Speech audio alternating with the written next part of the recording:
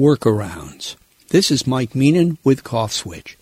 There are a few things more satisfying than finding a workaround for a seemingly insoluble problem.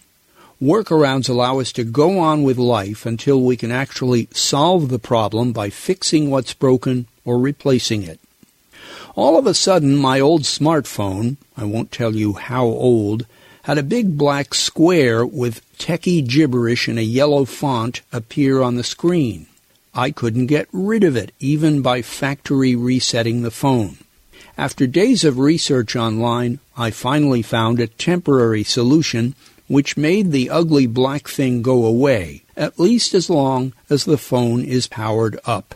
No, the trusty old phone isn't what you would really call fixed, not by a long shot, but I can use it until one of those spiffy new ones goes on sale. Now, even with this very commentary, I needed a workaround. The text version, a separate blog, was on an unencrypted domain, so that readers clicking on it got a warning that said, "Not secure."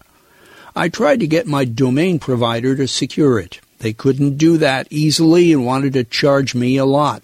I finally hit on obtaining a new secured domain from another provider at very low cost, and am now forwarding the old site to the new one.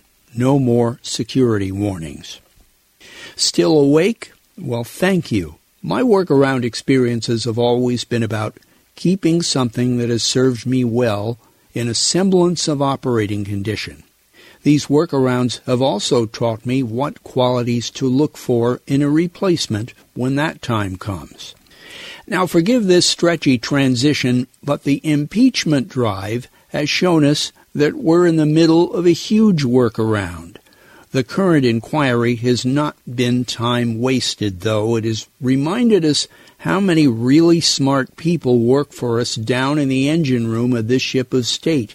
People we usually never see, whose knowledge and dedication have been keeping things running so that the rest of us don't have to worry too much. Their bravery in the middle of this crisis has brought them to the surface. I'm actually grateful not only for the quality of those folks down there in the engine room, but for the overall quality of the people we saw on that Atlanta debate stage who might be part of a new crew up here taking us forward. Whether we get where we need to go through workaround or by what's called the regular channel next November, I remain confident we're heading in the right direction. I'm Mike Meenan.